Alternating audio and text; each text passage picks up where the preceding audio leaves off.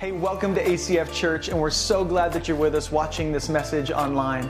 And our hope is that it would encourage you to be more like Jesus and walk closely with Him as an apprentice of Christ. And our hope is to give away all of these resources for free as much as possible. It takes a lot of time and energy and people to make that happen. And if you'd like to support the mission of God financially for ACF Church, you can go to acfak.org and you can give there. Now enjoy the Word of God proclaimed.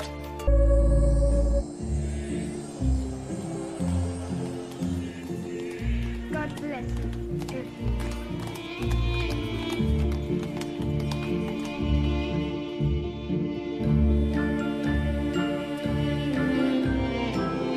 Mr. Scrooge, it's Christmas. Humbug.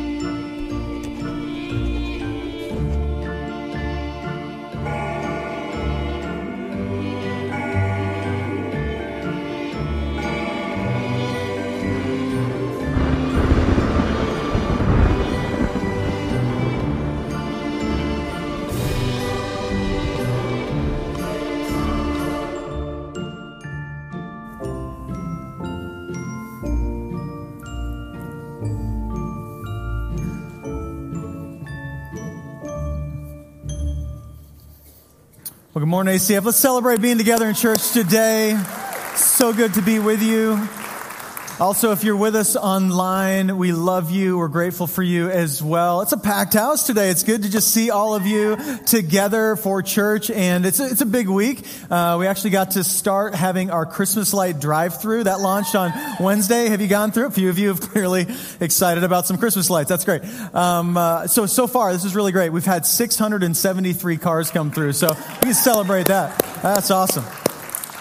That is so cool. So, I mean, if you're wondering, why Christmas lights? I mean, because there is miles of extension cords out there, by the way. I mean, it's like a lot of lights. I think we're giving Clark Griswold a run for his money, ACF Church style this year. And, maybe you're like, why is this such a big deal? And we do these things as a church family, because we want to show God's love in practical ways to our community.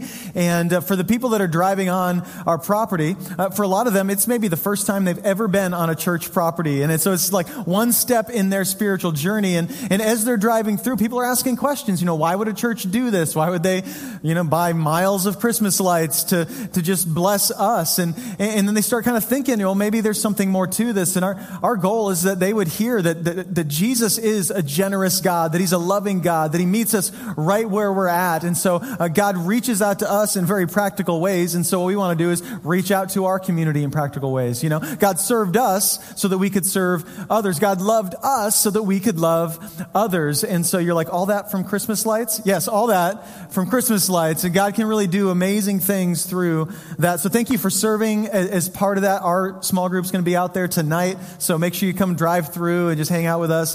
It's just a ton of fun being a part of that. Also, we are kicking off a brand new series today called The Ghosts of Christmas. And next week, I'm really excited about the message next week. We're talking about the ghost of Christmas present. And one of the things that I've been trying to do over the past really couple of years is focus on being present. If you're anything like me, I struggle to be present. I'm always kind of thinking about what's next. My mind is always on the future, and I tend to miss the people that are right in front of my face and what God's doing right now. And so I'm really excited to share that next week. But today is the ghost of Christmas past. The ghost of Christmas past. We're going to talk a little bit about our past. And as we come into the Christmas season, I know it's a season of joy and Christmas music and eggnog. Anybody still like eggnog? Or some eggnog fans in there? Anyway, it's terrible stuff. Anyway, it's just a season of a lot of joy and presents and gifts and all those things. And honestly, there's this expectation around the holiday season that kind of collides with the reality of our daily lives and can sometimes end up making us feel worse about ourselves. Have you ever been there? Where you're like, I'm supposed to be happy, I'm supposed to be joyful, but really, I just feel kind of worse around the holidays. And I know for many of you, the holidays are a really difficult time of year. And so we're going to start off as we move into this series in this Christmas season. It's going to be a little heavy, just to warn you as we start off today, because what I want to talk about is how when we look at our past, many of us have regrets, right? And those regrets lead to something called shame. And one of the things I think that can wreck our Christmas season is if you and I are caught up in the shame of our past.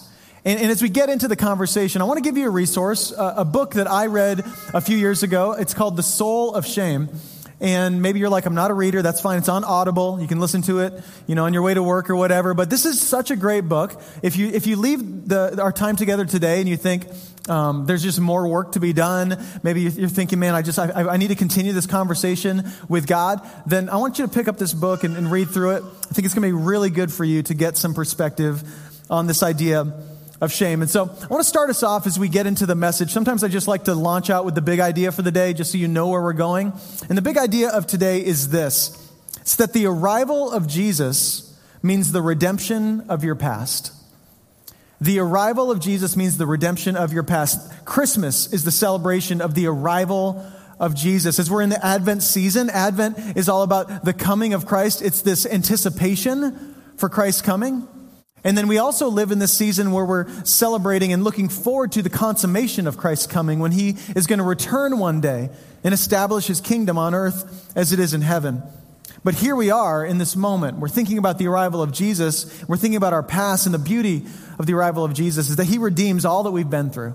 That you actually don't have to leave church today carrying the same regrets that you walked in here with. In this series we've called The Ghost of Christmas. We're kind of playing off the Charles Dickens novel, A Christmas Carol. And if you know the story, 3 ghosts visit Ebenezer Scrooge, and they're offering him really a chance at redemption, a chance to see his life different than he's seen it before. And the Ghost of Christmas Past visits Scrooge and gives him a vision of where he's been.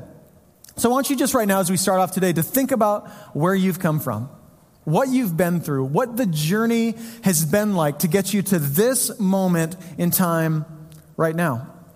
The truth is, everybody in the room has a story. I have a story, and that story, like yours, like mine, is marked by consequences of good and bad decisions. It's marked by secrets and lies and betrayals and relational breakdowns and disappointments and unresolved conflicts and unforgiveness and hurts and pains and words and wounds. All of us have these things in our stories.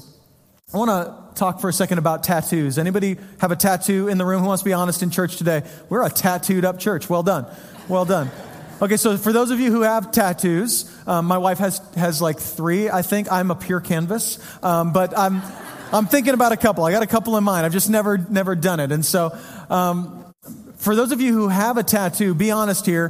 Who has a tattoo you wish you hadn't gotten? Be real. Like all of you, the same one. It's like, yep, I got one. Wish I hadn't. All right, so maybe I'll second guess my life choice. So third question, who wants to show us the tattoo? I'm just kidding. We're not going to do that in church today. I'll tell you, the internet's full of fun stuff. Still to this day, one of my favorite tattoos is this one. Have you ever seen this one before?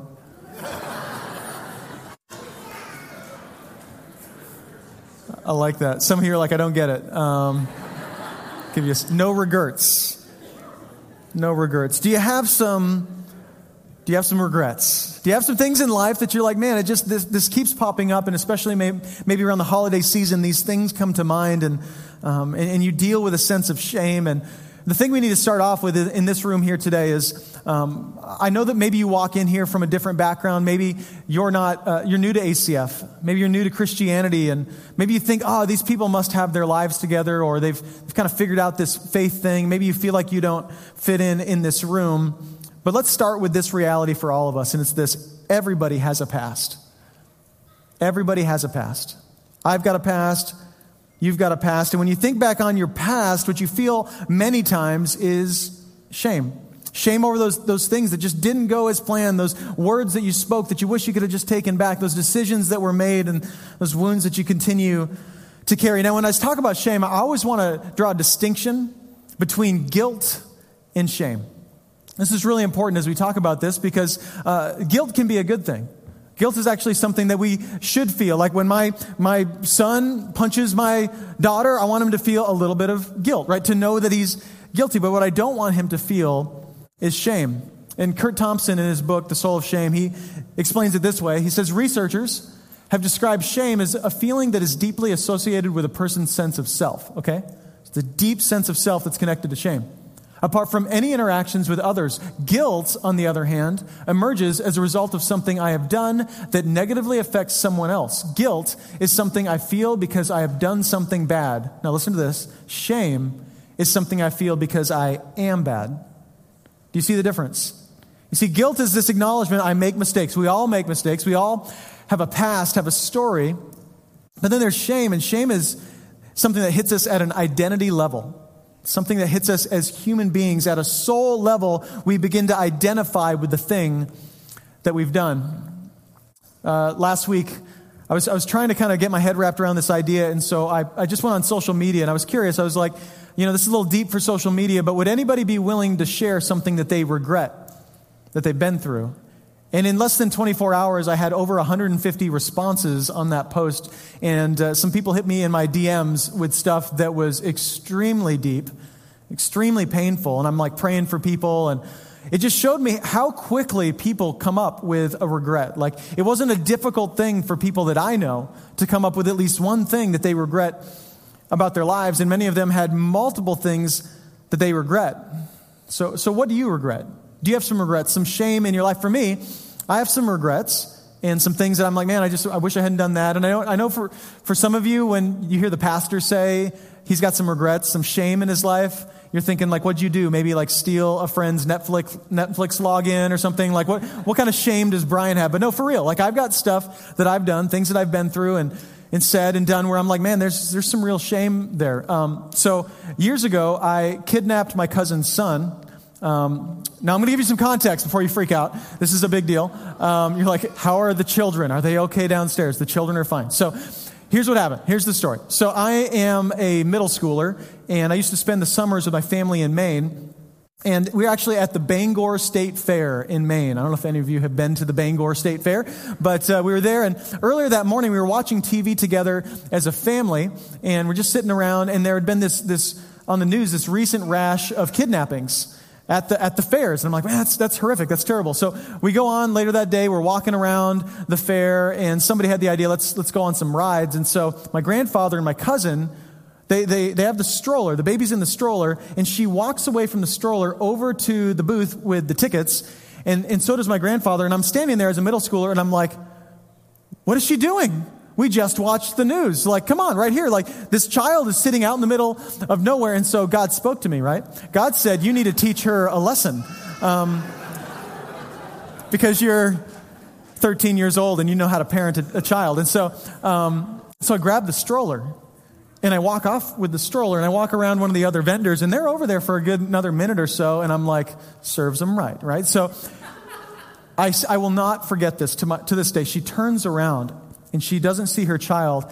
And I have never heard a woman scream like she screamed in that moment. It was blood curdling. And then, in a split second, people are running every direction. My baby. Oh my God, call the police, they're running. And I'm over here going, oh, what have I done? Right?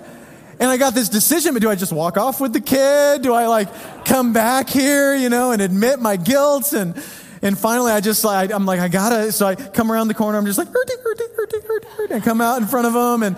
And she sees me and runs over and grabs her child. And she looks at me, and you could just see the look in her eyes, like your mother will cry when she sees what I've done to you. Like this anger and this rage that I've never seen in my life. And, I felt this shame, right? This feeling of like, how could I ever have thought that was a good idea? But everybody's got those moments, right? Where in the moment it seemed like such a good idea to say that thing or to do that thing. In the moment, it seemed like the right thing. And then maybe you felt these words before: I'm just a horrible person. That's how I felt after that moment. I felt like, man, I'm a horrible person. And when you feel like a horrible person, you have two options. When you feel shame, you have two options. The first option is to bury it. Just kind of close that door. Let's never open that one up again. The second option is to process it. It's to work through it. To let the light of Christ shine on that thing in your life. And when we bury our pain and we don't process it, what happens is it starts to produce things in our lives. You see, an unprocessed past often produces a few things. The first is bitterness. If you have bitterness in your life, a lot of times that comes from unprocessed pain in your past. We start to become victims of our own stories and push people away. The people sometimes that love us the most, we push them away. We get bitter with them. I know I get that feeling. I get that temptation, and maybe you start to live a separate life because of your shame. Separate life from your past, separate life from your spouse or from your friends or from the people that love you, from your church, all because of the past that you have not processed. I think it also leads to acting out in different ways. We want to numb ourselves to the shame, and so we have these coping mechanisms that we use to process and work through the past. And I'll tell you, in the holiday season, for a lot of people, a lot of unhealthy habits come up. Around Christmas time, some of these unhealthy behaviors start to pop back to the surface. We begin to act out. And I think many times it's because the holidays bring up the shame of our pasts. I think it also brings out fear. If you haven't processed your past, there's going to be fear that comes out in your life. Sometimes our deepest fears are the result of our deepest wounds, the things that we have not dealt with. And these fears are keeping us from the calling that God has on our lives. You know, maybe you got dumped by that guy or girl, and you just haven't gotten back out there and started kind of looking around again because you're like, man, I don't want to be hurt again. And maybe you messed up as a parent and you said some things that you shouldn't have said. So you've fully disconnected from your children, and you just haven't been leaning in for a while. And you're like, no, I need to do this, but I just have fear because of the shame in my life. Perfectionism comes out when we haven't dealt with our past. We have to remove every possibility of flaws so that we don't have to feel shame again. So we expect our kids to be perfect, our spouses to be perfect, our friends to be perfect, our lives to be perfect. This is why often the most critical and angry people in your life are dealing with a deep-seated sense of shame. So I want you to think, who is that person that, man, it's just like they're critical of you, they're angry at you. Maybe it's like a parent who's constantly critiquing the way that you parent, and they can't stop telling you what to do, and you're just like, what is this? What's going on here? And oftentimes there's a deep-seated shame. There's something that hasn't been dealt with. We talked about this last week a little bit, isolation. We tend to isolate from people when we feel shame. We shut down on community. We run away from the people that would love us in our shame and help us work through those things. Maybe you felt this walking into church today, or maybe in years past, where you kind of felt like I didn't even want to go to church because of my shame. Like, why would I go to church? I already feel bad enough about myself. Maybe you felt that before. Because in your mind, like when you get around Christians or get around the Word of God or get around the church, you just feel shame. And I just want you to know, if you connect Christianity to shame in your life, as a pastor, I want to apologize for that. I just want you to know, like, if it was a church leader, if it was me, if it was somebody else that connected God and Jesus to shame in your life, that does not look like Jesus. Jesus does not want shame for you. He does not motivate through shame. This is not how Jesus wants to work in your life. So with all of that in question, all of the things that we've gone through and the question of, like, how do I deal with this? Here's what I want you to wrestle with is how should we view the things we've gone through? How is it that we should view these things? Is all of my pain a waste? Will it always define me? Is my future already determined by the things that I've done wrong? Well, it is the Christmas season, and we're talking about how Jesus shows up to this dark world. And before Jesus showed up, there's another guy that kind of hits the scene, and his name's John. And John is known as John the Baptizer, or if you're a church person, John the Baptist, right? And apart from Jesus, John is probably the most theologically significant person in the Bible. He's born as a fulfillment of this prophecy that there would be this voice crying out in the wilderness, in the darkness. He's called the Baptizer because he shows up and baptizes people, pretty obvious. But it was different, right? Because up to this point, God's people had done baptism. They had these cleansings that they would do. When there would be sin in God's people, they would always come back. They'd make an offering at the temple. They would do these ceremonial cleansings. And John's like, I want to give you this new kind of baptism, a baptism of repentance, of a new way of seeing yourself, a new way of seeing God. I want to give you a baptism once and for all. Something that's going to indicate that all of your sin, all of your story, all of your shame is going to be dealt with once and for all. That's good news, right? Like, if that could be true, we could all be set free. And this is what he showed up saying. And when John arrives, the timing is intentional. He literally arrives at the darkest moment in human history. God had been silent for 400 years. People were thirsting and yearning to hear from God, and John hits the scene, and he's preaching one message: repent, for the kingdom of God is near. Think different about your life. Think different about the world. The kingdom of God is near. There's someone else who preached that same sermon over and over again. You know who it was? Jesus. That was Jesus' favorite sermon. If you read through the Gospels, it's repent, the kingdom of God is near. So again, the timing of this message is clear. Maybe today you showed up and it feels dark. For you, you're like, my life feels like 400 years of silence. Feels like God is a long ways away. Like there's just so much weight and burden in my life. Well, here's the good news for you today, is that when your life is at its darkest, Jesus is at his nearest. When your life is at its darkest, Jesus is at his nearest. This is when God loves to break through in your life, is when it feels dark and hopeless. John's father, Zechariah, he was also given a prophecy about John showing up. We find it in Luke chapter 1, and it says this.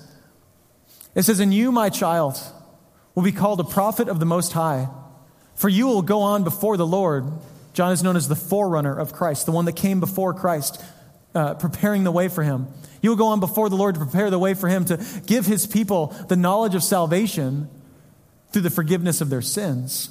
So how do you get salvation? He didn't say the knowledge of salvation through fixing your life, through changing your habits, through removing your shame on your own. No, salvation through the forgiveness of sins because of the tender mercy of our God, by which the rising sun will come to us from heaven to shine on those living in darkness and in the shadow of death, to guide our feet into the path of peace. So what this text says is that God wants to remove your shame and replace it with peace. That his light wants to shine on that dark part of your life. He wants to actually help you to open up that door that you never want it to open up again, and let the goodness and grace of Jesus shine on that part of your life so that you could be set free. That is the good news. The rising sun will come to us from heaven. Who's the rising sun? Church answer: Jesus. Jesus is the rising sun to shine on those living in darkness. Who's living in darkness? We are. Everyone who's living apart from Jesus lives in the darkness. And so John is declaring, he shows up preparing the way for Jesus, literally like screaming at the world, I know it's dark, but redemption is coming. I know it feels hopeless, but hope is here. I know you feel lost in your sin and your shame, but the Savior is coming. This is really, really good news. And what that means, if Jesus loves to show up, if he's nearest in the darkest moments of our lives, it means that our entire lives have set the scene for a Christmas-like collision between God and your soul, where the power of Christ overcomes the darkness once and for all. That's the gospel. That's what we want to talk about every single week. Isaiah 54 says this: fear not. Some of you need to hear that today. Like you showed up today fearful. Fear not. You will no longer live in what? Shame. What a beautiful declaration. God says, hey, I have something for you. Don't be afraid. You're not going to have to live in shame. Do not be afraid. There is no more disgrace for you. And then he says something interesting. You will no longer remember the shame of your youth. Let's be real in church. Anybody got some shame from their youth? Some decisions? Yep. Okay. That's where a lot of shame comes from, right? When we think back to our teenage years or our 20s and we're like, man, stupid. Or like, why did I do that, right? I look at my life and I'm like, why did I make the decisions I made? I was reading this week about how our brains kind of develop when we're young. And this study I was reading talked about kind of the two hemispheres of your brain, right? The right and the left. And he was saying that the right side of your brain is our nonverbal and emotional cues, okay? And then the left side of our brain is our language and our logical thinking, right? And so when you're born, the right side of your brain is more developed than the left. And so literally, like, you've got feelings, but no way to really understand or communicate those feelings. That's what happens when you're very, very young. And this blew my mind, is that research shows that you feel shame for the first time between 15 and 18 months old. Think about that. So just kind of side note, if you've got an infant downstairs with our ACF Kids serve team members, just so you know, they're not just babysitting, they are praying for your children. You might think, well, they're just kind of holding a child. No, they are praying for your children, because we know that this shame can hit us young, 15 to 18 months old. Interestingly enough, you don't understand guilt until you're like 5 years old. So you've got this gap between 0 and 5 years old where all you can feel is like, I did something wrong. I don't know what to do with it. I don't know how to process it. I just know that I'm bad. Whereas guilt is an understanding of like, oh, it's not me. It's this thing that I did, right? That's the important thing, is that if you have shame in your life, it keeps you from knowing the difference between the who and the do. You get that? Like, you don't know the difference between the who and the do. And so what you do is who you are. You're constantly identified as a person by the things that you do, and that will always lead to a life of shame. This is why Jesus is such good news. This is why Christmas is such good news, because Jesus shows up to the world to obliterate our shame. That's why he's here, to remove it from our lives. And as you read through the Bible, you just see that it's full of people that God chooses to use who we would have never chosen. If you really understand, you read the Bible, you see who these people are, you're like, why would God choose that person? Same reason he chose you or me. Because that's a broken person God wants to redeem. So David is one of those people. Like, people love to study the life of David. One of the reasons we like David is because we can relate to him, because he was a sinner, like we are, right? So if you know the story, David and Bathsheba, right? There's this affair that goes on with this woman who's married to this man. And then David tries to get rid of the husband by setting him to the front of the battle line so that he could be killed first, right? So look at that, adultery and murder. And this man wrote the Psalms. He's in your Bible. These are the people that God loves to redeem and to use. Here's what he says in Psalm 43. He says, I sought the Lord and he answered me. So good news to you today. If you feel shame, seek God and he will answer you. It says he delivered me from all my fears. Notice just the theme of fears connected to shame. Again, there it is again, like fear and shame go hand in hand. Those who look to him are radiant. Their faces are never covered with shame. So I love that. David's like, you want to talk about shame, murder and adultery in my life, but he says, you know what? When I look to God, when I approach God, maybe it's scary when you feel shame. When I approach him, the last thing that comes to mind is shame. So think about that. Like, that might not be your perspective. And so I hope today you can reprogram your view of God, your view maybe of the church, your view of the Bible, and see that when you come and see the real Jesus does not want to give you shame. He wants to give you peace. And I love that idea that they're radiant. It's almost like the reflection on your face when you look to God is not this face of shame. It's a face of joy, of peace, of healing. That's what God wants to do in our lives. And so if you're a Christian here today, you might be thinking, well, okay, that sounds great. Okay, Jesus redeems me, like he saves me out of my shame. Then why do I still feel shame? Like, why do I still come back to these things? Why do I still wake up in the morning sometimes thinking about that thing that happened years ago? I think here's why. I think it's because we are all learning to embrace what we say we believe. Everyone in the room is still learning to embrace the things that we say we believe. I know I am. In fact, I shared something about this a few weeks ago, and I got some interesting comments about it because I don't think it was something people expected to hear. But I shared that I get off stage many times and I preach to you, and I share these things that I know in my mind are true. And then I get off the stage, and as I'm walking around this room almost every week, I pray and I say, God, would you help me to believe half of what I just preached? And that might sound weird to you, like, what is he just making stuff up? No. I know at a psychological level that this stuff is true. But if you were to look at my life and we were to get really honest with one another, what you would see are parts of my life where belief in these things is not reflected, where my doubts are made visible by the way that I act. And I would guess the same is true for you, that we are all still learning to embrace and believe what we know is true. So what is true? What's true about you is what God says about you. And so for you, if you're dealing with shame, it's like, well, you got to have an answer to that question. You got to wake up in the morning and go, what does God say about me, right? There is now therefore no condemnation for those who are in Christ Jesus. Amen, right? Amen. Listen, if you confess your sins, God is faithful and just to forgive us of our sins and to cleanse us from all unrighteousness. These are the things you have to have burned into your mind so that when you're feeling shame, you can combat it with the truth of what God says about you. We're all still on this journey of learning to believe the things and embrace the things that we say we believe. Another guy that was pretty broken in the Bible is a guy named Paul. He wrote most of the New Testament. We know he's a persecutor and a murderer of Christians. So you can imagine when he was finally had this amazing conversion moment that the church leaders were like, we don't believe you, you know? He shows up and he's like, I think God wants to use me. And they're like, yeah, we'll see, because you like to burn our friends at the stake. So I can imagine the tension there, but Paul is used by God in powerful, powerful ways. And I love that he's still in touch with his past.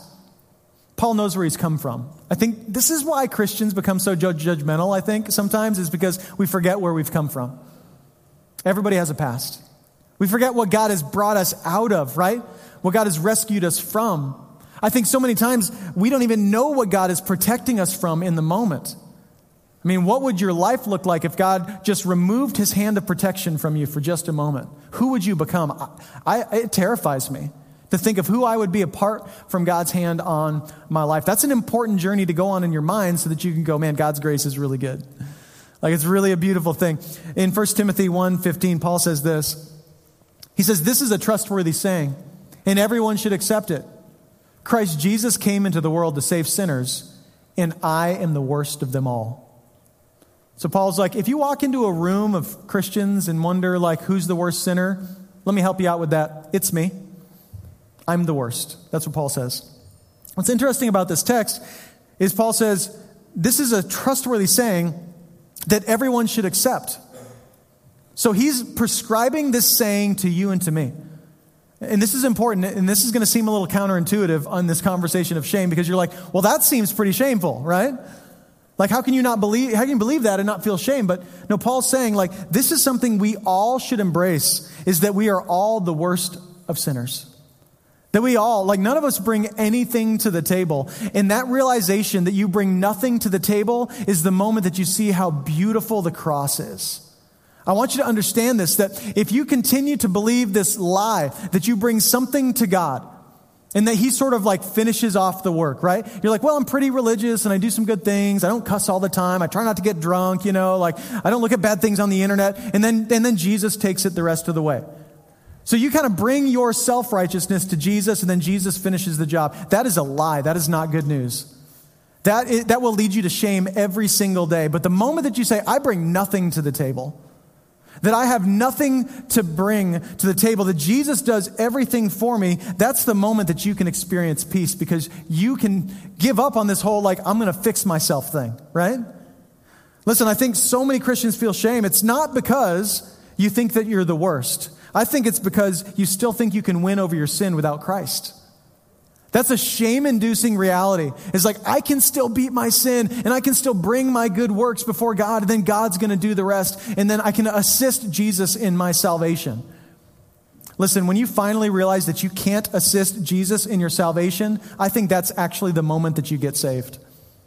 I think it's the moment that you step from darkness into light. The Bible's pretty clear. God rescues dead people. He takes dead hearts and makes them alive. He doesn't rescue people who are on, life support. People who are like, just struggling. Like, literally, when we're not in Christ Jesus, it's like the Bible talks about our souls and our hearts being dead in our sin, dead in our transgressions, right? So here's the truth. This is good news. So when you're not in Christ, you don't just sin, you're literally a sinner. At an identity level, you are identified by your sin. Or maybe you use the word mistakes. So when you're not in Christ, you don't just make mistakes, you're a mistaker, okay? Like, at a root level, we are identified in our sins. But then when we finally admit, I can't fix my life, and we step over into life in Jesus, and we say, I surrender my heart to you, this is good news. When we step into this, it's not just then we conquer sin. We are, Romans 8 says, more than conquerors. We are now holy and righteous and pure in the eyes of God. Nothing can separate us from the love of God once we step into that relationship with him. Do you see the hope in that realization? That you can stop striving to please God? You don't have to show up here and be like, here's what I bring to the table. Paul says this over and over again, like, every good thing I've ever done is trash. Like I know apart from God's grace, it's just trash. I bring nothing to the table. And when I realize that, God can save me from that spot. You see, I think another reason we feel shame is this. It's that we either ignore the past or we still live there. Some of you, man, you keep that door shut in your mind. Like, nobody goes in that room. There's padlocks all over this door. Like, ain't nobody opening that door in my life, because I just want to leave that where it is. And the pathway to peace in your life is cracking that door open. And by the grace of God, you can allow the cross to shine on that part of your life and heal those deep wounds. So some of us just ignore the past, feel shame. Others of us we still live there, right? We're like Uncle Rico on Napoleon Dynamite, right? We're just like, we're still caught in 1985 when it comes to our shame, which is interesting because studies show that like for people who have gone through trauma and difficult situations in their life, that trauma causes you to literally stop developing emotionally. So it's why there's so many people who are in their 30s and 40s and 50s who are still emotionally teenagers, because that's where the trauma happened.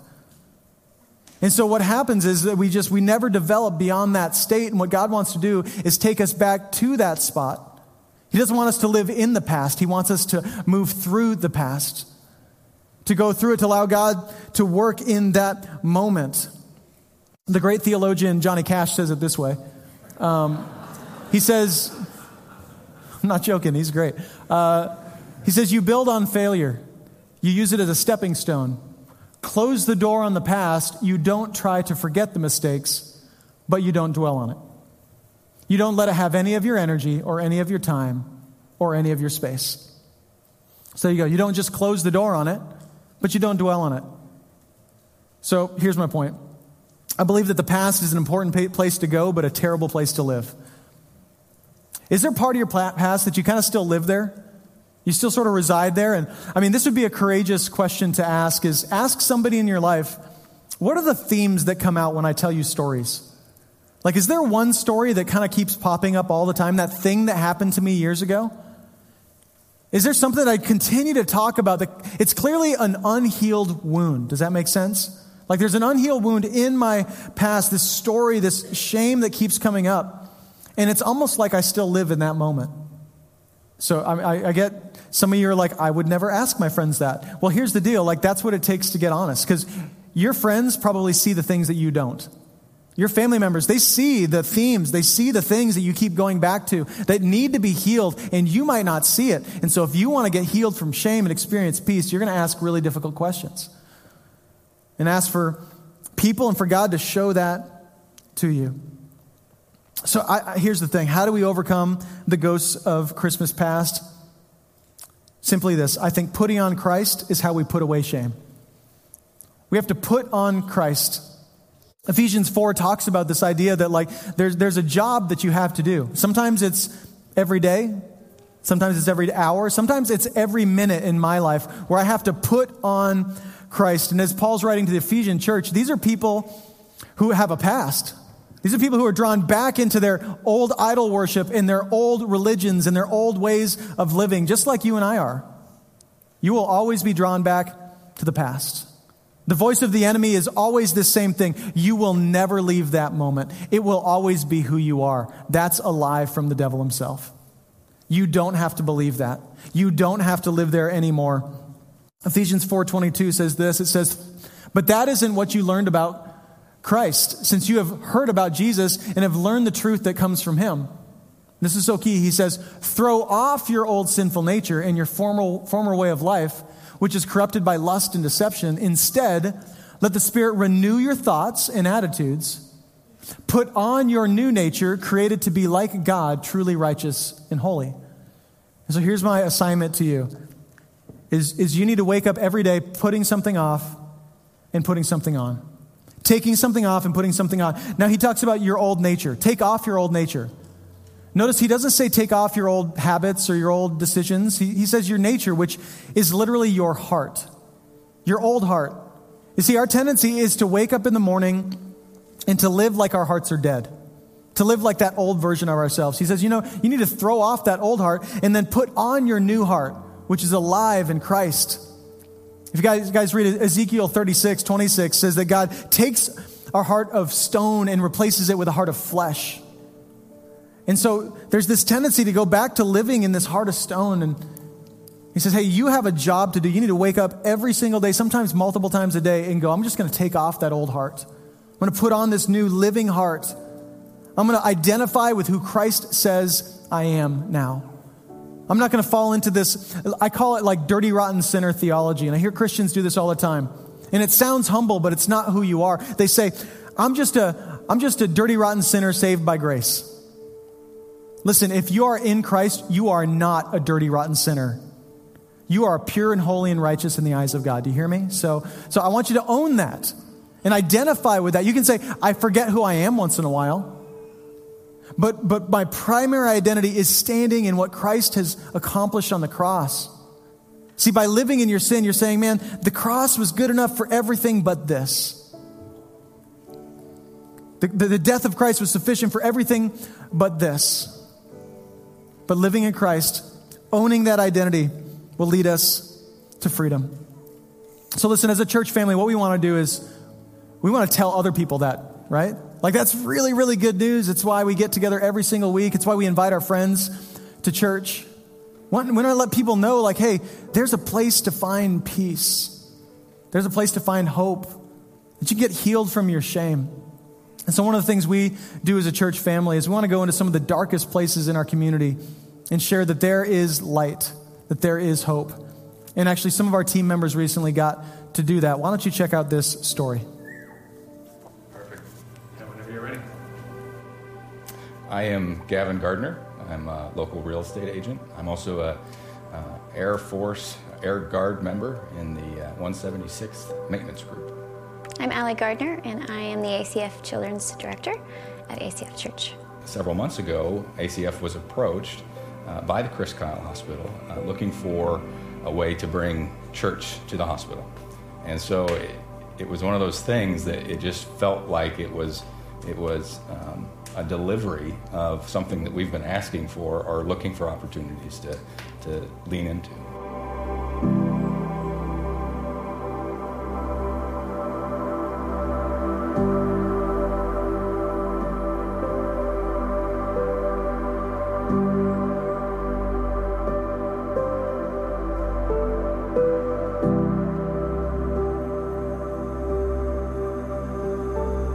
She brought it home. She said, hey, there's a thing that might be happening, and kind of said a little bit about it, and I don't know about you, but that sounded scary.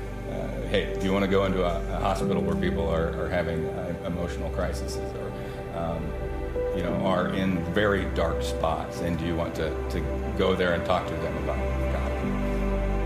No. It was like, I'm not ready for that. I was like, I can do it. I can do it at the church. That's a safe space. But do you want to go out into the field and do it? And it took a while for me to accept that, or I had to pray about it, and I had to get real and I realized that those people aren't probably going to come through the doors of the church. And so it took me some time before I was ready to go. So we got pulled into it, and now on Thursday nights we go and we enjoy some time with some individuals in this hospital where we get a chance to worship with them, we pray with them, we have a message sermon series that we go through with them. We talk about scripture, and we talk about things that are real in our hearts and our lives that apply to this. We tied it around the message of grace. We know that this is an important component of who we are here at ACF. We want to make sure that we amplify the grace of Jesus, and in this setting, we have the opportunity to show these people that they are seen, they are accepted, and they are loved.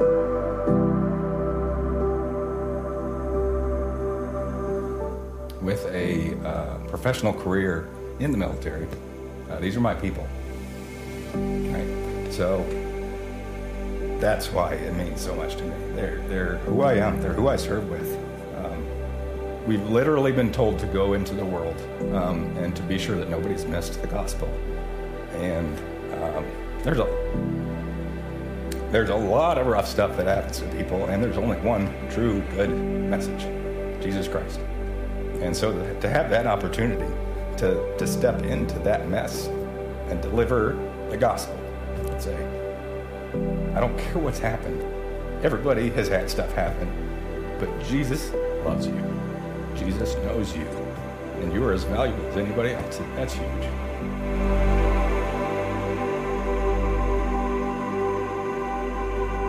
This is really, truly a mission-driven opportunity to serve in our community. And this is a community where we know there are a lot of hurts, there are a lot of things that are happening with our military members and our first responders who need this support. And we all know that there is nothing that is going to heal anyone outside of Jesus. And so we just are excited to be part of that story. But we need individuals to help step up to do that too. It can't just be us. We need some others that want to come in and deliver the gospel. This is past beyond a volunteer opportunity or a way to serve the church to a group that serves me as well. It's become our group, right? And we say that it's as impactful as our other small groups that we're part of. We are part of this group. We're not necessarily just leading it. This is a place for us as well. That was awesome.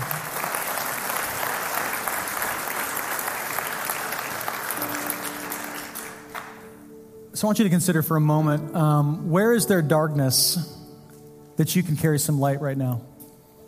I guarantee there's a place in your life. And maybe it's this. If you're interested in being on that team, by the way, you can go talk with Allie downstairs. She's down there with our ACF kids, or you can email or call our office this week. But I want you to think for a minute, where is there darkness and where am I intended to be light? And here's what you need to know is that the enemy works in such a way that if he can keep you caught up in your shame, he can keep you hiding the light of Christ. He can keep you from showing love to people who need it because you're so caught up in your own story. What God wants to do is set you free today. So you don't have to walk in shame anymore. You can actually open that door and you can look in there and you can see the blood of Christ covering whatever you've been through and whatever you've done. We're going to pray in just a moment. I want to give you a chance to just, maybe for the last time today, to lay that at his feet and to truly walk out of here feeling light and free. If you want to grab your action card here, this is something we do every week. If you're new to ACF, and you can kind of tear this off the bottom, you just tear this little, oops. You want to fold it first so you don't tear it in half there. You can tear this card off, and we just drop these in the baskets on the way out. And I want you to consider how to take a step forward, and we're just going to text you one text this week to remind you of what God did in your heart today and to let you know we're praying for you in this journey. And so why don't you just kind of check one of these boxes. Maybe your first step is just to make Jesus the Lord of your life. Maybe you've always thought he was the Lord of your life, but then you look at this part of your life and you still are caught up in shame and you realize, no, I haven't given him lordship over that. If he was the Lord of that, I would feel free. But I still feel like I'm in bondage, still feel caught up in that issue. And so maybe today you're like, honestly, today I'm going to make him the Lord of all of my life. I'm going to give him that part of my life today. Maybe it's that you need help seeing your shame. Maybe you're here today and you're like, yeah, I'm bitter and angry and critical. And you just need some help seeing that. Maybe it's from a friend that you'd be willing to kind of ask, hey, what's going on in my life? What's the narrative that keeps coming up? What's the pattern where I just keep going back to this moment in my life? Or maybe it's just you're going to spend some time tonight in prayer. Say, God, where's their shame? Where's their shame that's hurting my friendships and my relationships? Maybe you need to say that you're just going to stop using shame on others. Have you found yourself using motivation of shame, like trying to motivate, maybe it's staff members, maybe you own a business, and so you're motivating your team by shame or trying to. Maybe it's your children or your friends, and you just tend to try to communicate to them through shame that you don't like what they're doing. And the reason you're doing that is because there's shame in your life. So maybe today you're like, I'm going to stop doing that. And I hope maybe you'd never use the phrase shame on you ever again. That'd be a good start. Or maybe for you, it's just to come back next week for the Ghost of Christmas Present. Just to make a commitment. I'm going to keep myself in a rhythm of being around people, to be around this family, and to keep hearing about the good news of Jesus. And I just promise you, over time, it's going to get in the cracks of your soul and start to heal you. And also, just at the 11 a.m., hey, I want to encourage you guys too. We do have a 9 a.m. service with a little bit more room and a Wednesday night. So there's just no seats in this space, and so at least not very many. And so I encourage you, come to 9 a.m. if you can, or come to 7 o'clock on Wednesday. We'd love to see you then as well. Would you stand up? I want to pray for us.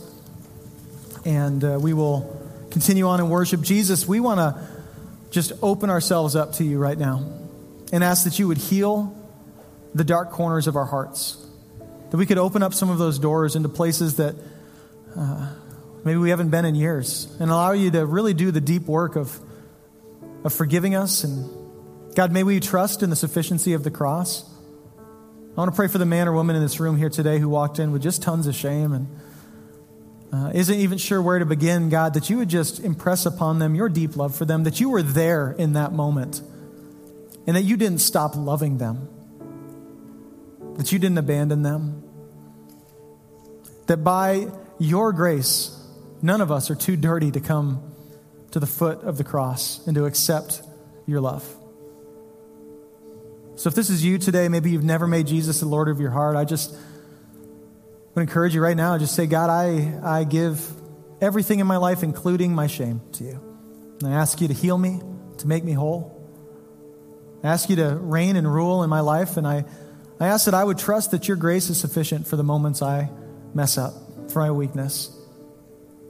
And God, help me to see your strength being made perfect in the parts of my life that become restored, and the healing that you bring. Jesus, thank you for ACF Church. God, we have a city full of people who also struggle with a past, who have regrets and shame. God, may we not hide the light of Christ for ourselves. May we not make the mistake of being so overcome by our own shame that we forget about the people around us. Send us out on mission to our city, we pray, with the good news that hope is here. And we pray it in Jesus' name. Amen. Amen. Love you guys. Thanks for watching this message from ACF Church. We hope it's encouraged you and challenged you to be more like Jesus and to walk with him in a closer and more profound way. If you'd like to give to the mission of ACF Church, you can do so at the link on the screen or at acfak.org. We love you, and we'll see you next week.